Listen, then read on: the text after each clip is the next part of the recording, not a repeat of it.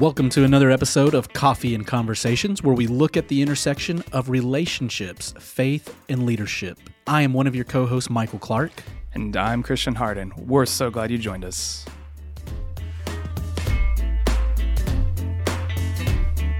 All right, welcome back to another episode of Coffee and Conversations.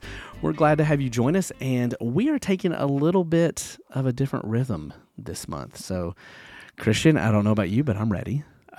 Yeah, I think I'm ready. You picked a doozy of a topic.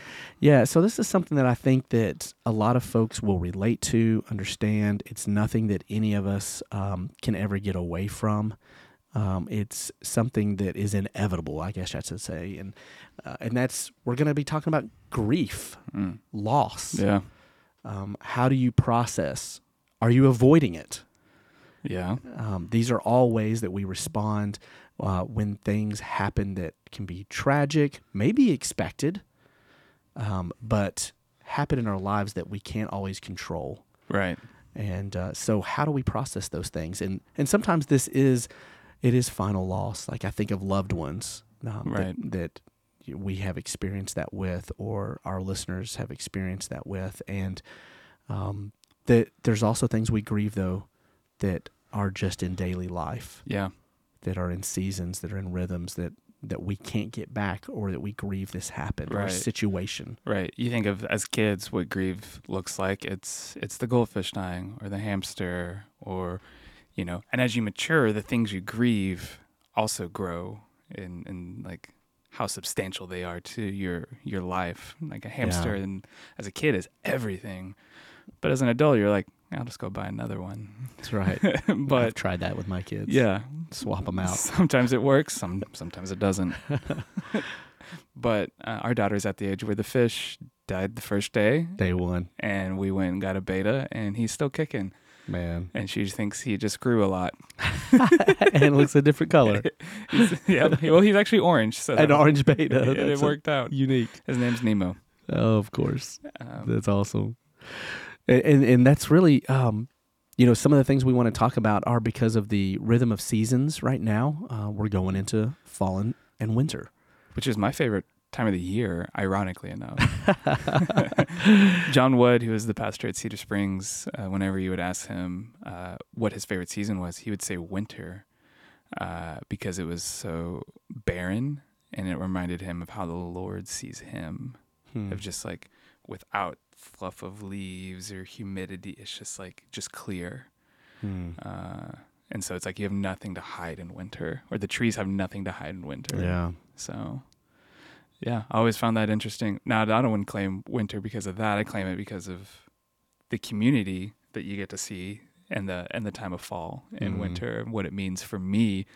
But yeah, I love this time of year. But it is a grieving season when you think about it a lot. You have the sun, it's darker a lot more.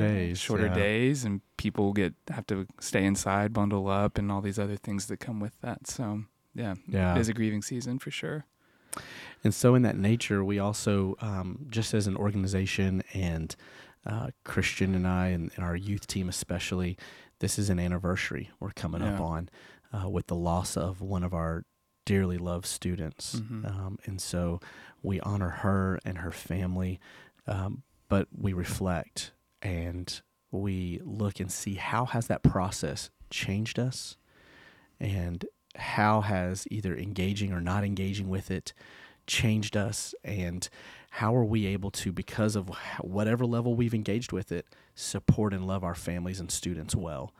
And that's a little bit of what is happening right now as we're reflecting and thinking about those things. I know it's been heavy on your mind and heart. Right, yeah. It feels like about 2 weeks ago it all kind of came to head of like, this is coming up. And I remember exactly where I was the night I got a phone call. I was in bed, about to go to bed, and it was like a cap gun went off, and then from there, it kind of became the longest year I think I've had emotionally. Not even one thing after another, but some major things that I've had to grieve, and that was kind of the starting one, which kind of was, none of them were easy to grieve, but that one was definitely the hardest one to wrap my head around. So I think for a lot of people, we can approach grief in a couple different ways. We can avoid it, Yeah. And that's not much different than getting stuck in it. Right.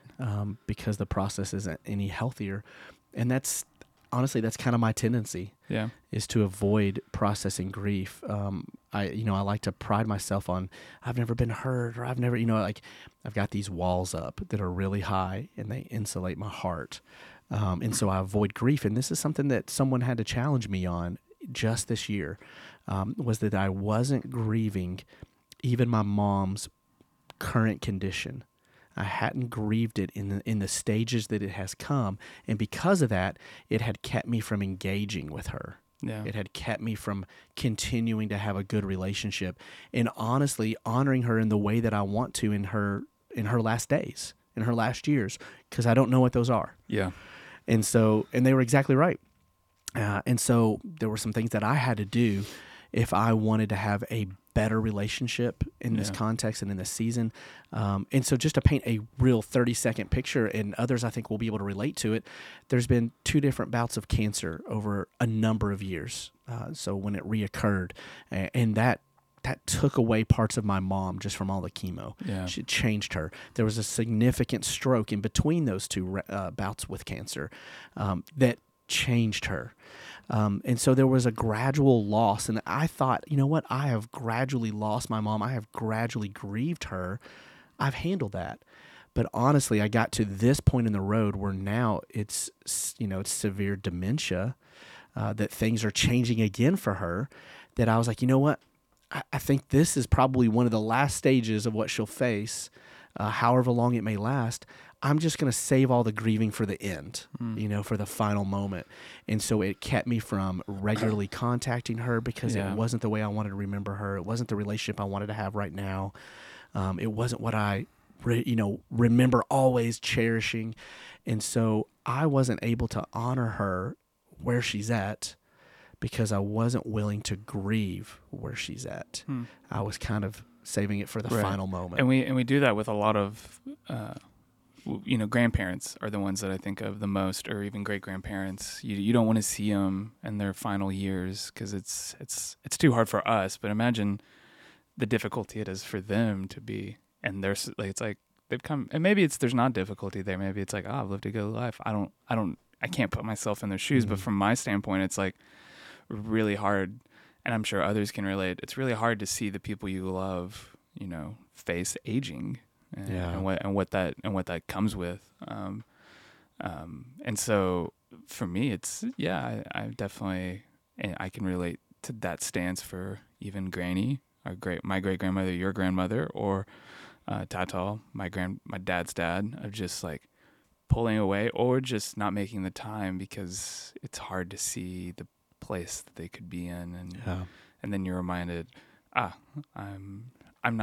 don't know why I don't feel well when I leave their presence, because I don't know if it's like the last time, all those things that come with it. And so it's like you said, if you grieve in the midst of it, then it could totally change how that relationship would and could look. And so for me to re-engage with it, it was, I had to give it time and space. And so I literally had to schedule time in my calendar to say, I'm going to sit down and I'm actually going to give myself room to process emotionally and mentally. Yeah. And so that the gentleman I was meeting with that was encouraging me to do this, he said, okay, where is that place for you? What's it going to look like? Mm-hmm. What do you need to have with you to best do that? And I thought it was my Bible and my journal and my pen. And it ended up actually not being as much my Bible, but more my journal and my pen. Yeah. I thought it was going to be by the park, at the river. I thought I knew the location. It ended up being in my office when I had some time to give it a couple of hours. And I didn't know what was going to happen in that space when I created it. Yeah. And I think for everyone, it's going to be a little bit different on how you get there, but you've got to be intentional on giving it that room, right? Creating that space. And so I ended up just journaling and writing out the things that I love and cherish. It was memory based. And it allowed me to think, this is still the person that's still here. Yeah. This is still the person that I love and have these memories with. And so it did. It changed. I look at it, it's on my rule of life on calling family weekly. And that particularly is with my parents, with my mom. Yeah. That's on there right now, and it has allowed me to start doing that. Yeah. It's allowed me to start having more conversations, more visits in the home, and I think there's other people that are listening right now, and it's a relationship that's been severed, that's still here. It could be potentially someone that is aging, but it's something that there has been a loss that they really wish could be redeemed. Mm-hmm. Or they were just at a better place in processing and handling, even if it can't be changed. Right. So I know that's happening for others. Yeah. Well, here's one for you, and I would be interested for your take, because you've moved around a lot more than I've always been in Knoxville my whole life. So with that comes close friends that come and go, and they get really close, and then they ultimately move away. That's happened since right after college, from some of my closest friends going to Hawaii. Nashville is a really common place for others to move. And most recently, it was our coworker who's a dear friend. And this was probably usually it's like, oh, we're moving in a month or 2 weeks. This was probably the longest one where I've had to like see the person for an extra like 4 months, 5 months, knowing that they're leaving at a specific date. And that was really hard for me to be in the process of like, it was kind of like a wave of like, I'll just handle it when it happens. I'm like, no, I can't do that, because then it's like, it makes everything weird. And so it's like grieving in the process of like, this friend is dear, but she's moving away, but then I'm just going to ignore it. And then, but no, I can't, because then the relationship feels weird. So I'm grieving again. And so I don't know how you, with moving a bunch, if you built relationships, or for me, relationships are important. I'm a super like feeler. So it's like, I feel, I get close to people, whether that's empathy or just relatability or what. Yeah, that was like in this last year, a big grief that I had to do. And it was kind of like the cherry on top of like friends moving away. 'Cause it's like, it's happened for like 8 years now that I've had to like really grieve these relationships. And this one's like, not only were you a friend, but you were also a great coworker. Mm-hmm. And so, and you kind of set the precedent of what this ministry could look like and help build something. And then it's like, whoom, gone as quick as she was here. Sure. So I know when I was younger, that was when a lot of my moving was happening. Yeah. And for that, it was more of a season of adventure. It was definitely a different approach. And I honestly didn't have the emotional maturity to understand some of the grieving that would happen with that. So that probably didn't really happen well for me. But it was seasons where everyone was coming together for this purpose, and then it was kind of expected that you were going to leave. Sure. In fact, I felt like the people that stayed behind at Bible college or in certain places actually got stuck. They got stuck in living a certain way and never taking what they had learned or grown in and actually applying it to real life. They got stuck in bubbles. Sure. So for us, we always thought, you know what, that moving away was it was the natural next step for those types of seasons and scenarios. What's harder is that when you get a little bit older and you feel a little more established and settled in family, in relationships, in all those things, it continues to happen. Yeah. And you're like, oh man, I thought it wouldn't be like this. Yeah. I think the hardest situation that I probably have faced that in was when a church that we were a part of, the pastor felt called to take a full-time position that was 3 hours away and left. And I think I didn't really as much grieve that as I did, oh gosh, now what? There's responsibility. And so we ended up stepping into that lead role and taking on the onus, the bearing the responsibility that he had been carrying, and him and his family, and because we loved and cared about him, and we cared about where we were at, and so I probably didn't give it adequate space because I just stepped straight into, okay, we got to just keep the ship floating, Keep going. And so that's tough, and because of that, you end up not staying in touch. You end up losing some of the friendship and the connection you had. Yeah.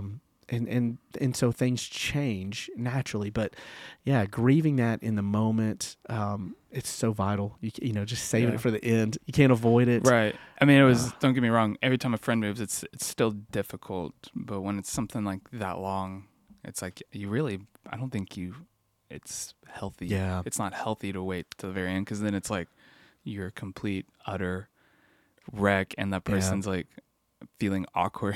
And you and I are different, and everyone that's listening right now is different, and they've had different experiences that when people leave and uproot from their lives, it triggers or doesn't trigger things that have happened in the past. Right. For me, I have a lot of stability. My wife is the opposite from her childhood memories. And so moving around, it just brings all that back. I can't remember if it's 16 or 19 different homes she had lived in before we were married. Yeah. I only remember one. I know there were two, and I've seen the other one, but I don't remember it. I was so young. Yeah. But I only remember one, and my parents still live there, going on 40 years now, the same house. And so that's very different. Mm-hmm. And so these things, I think, trigger things either that have happened in our parent relationships, in our upbringing, in our home life, that it causes us to respond in ways that are self-preserving, that we're trying to avoid being hurt, that we think this is someone else is doing exactly what it's been done to me before. Yeah. I should have known. I should have expected this. Trust comes into play, begins to erode that, the ability to trust again the next time. It just gets complicated depending on what you have experienced or not experienced. Yeah. So avoiding it is not the answer. And so how do we engage with it in a healthy way? And I think that this is, as I was talking to my 11-year-old this week, kind of in a funny way, about why would the shortest verse in the Bible, he asked me, be Jesus wept? Was it really necessary? Could they not have put it together with the next sentence is what he said? And I'm like, I wonder why. As I was thinking about that leading into our discussion today, I was like, because it's important. Yeah. And I know you believe that verse is like him expressing empathy. Yeah. In the midst of grief. With the characters that are involved, with Mary and Martha, and it's over Lazarus, that, and that was Jesus' friend. And so I think there was a point of grief, but there is definitely an obvious empathy. Right. Because he could have, I mean, like we said off air, he knows the ending. And so it would have been just for easy to have been stone cold or jump right to the end. But he gave space for grief. Isn't that crazy? Because in other stories, he doesn't do that. Yeah. She's just sleeping. Yeah. No, Jesus, she's dead. Like, this little girl is dead. She's not just sleeping. No, she's just sleeping. Get up. Talitha Kumi. I'm like, okay, so Jesus handled that one different. Yeah. But when it was Lazarus, he wept. Yeah. He waited. Yeah. And I'm not saying the people in the other scenario weren't weeping. I guarantee you they were. Oh, for sure. Her parents were distraught. Yeah. It was loud. It was like an inner city funeral. I guarantee it. We've seen it. And those things hurt.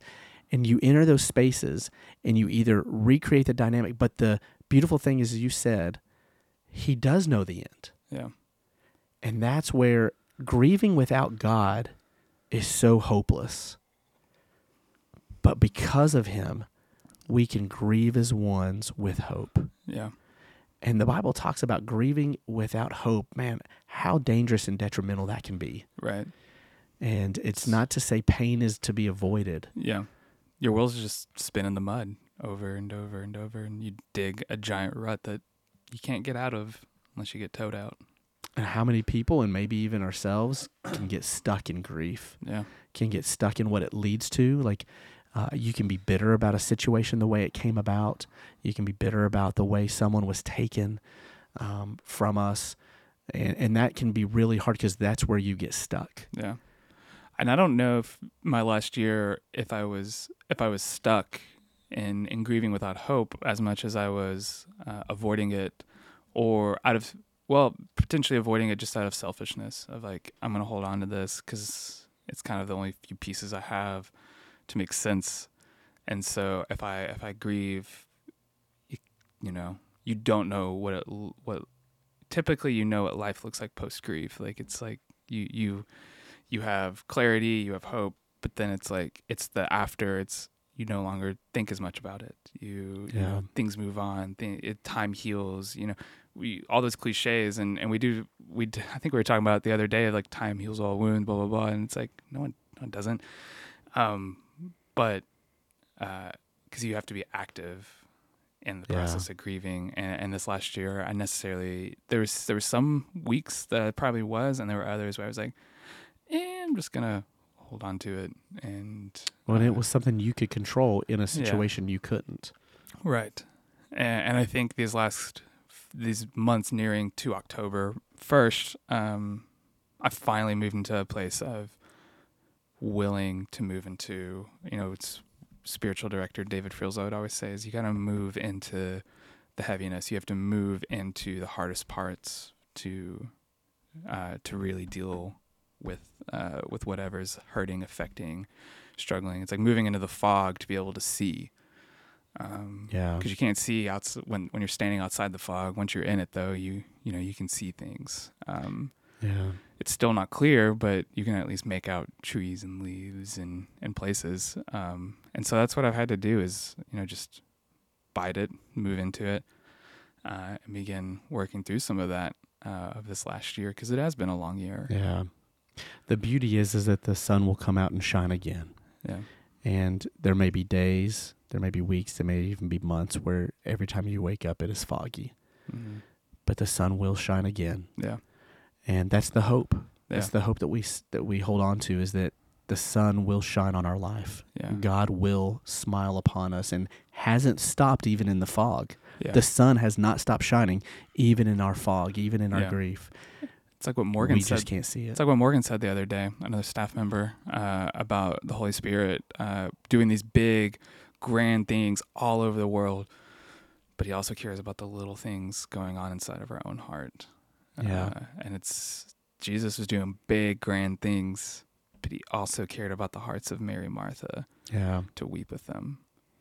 And so as we don't avoid and we have hope in it, I certainly know that grief is not linear, and this can be such a thing to set us free. It's not an event and then we move on and we forget what we were grieving. It's not at all like that. It is a secular process that continues to maybe dip back and then move forward and then dip back. And it's those circles that continue to allow us to journey it in reality. Yeah. Because that's the way life comes and happens, and emotions swell. And it allows us to hold on to the cherishable parts of it. And I heard my pastor say it this last week, that it is sometimes those most difficult things that have happened in our life that can bring out the very best inside of us, the best in our relationship with God, our best to be able to trust Him in really tough situations, our best. I know when things have happened in my family that were like, this is hard, this is difficult. It was like, man, a different gear, switched in, and that comes more natural for some and very, very difficult and hard for others. Mm-hmm. But it means we all have to engage in the process to see that even those worst things can lead to redemptive moments and the best. But that's good. Man, we don't want people to avoid it. We want people to live healthy and whole. Yeah. So I think even our listeners today, hopefully they're listening and they're saying, you know what, there are some things that I've not given space to. Yeah. And they'll give it that due diligence to process it. Right.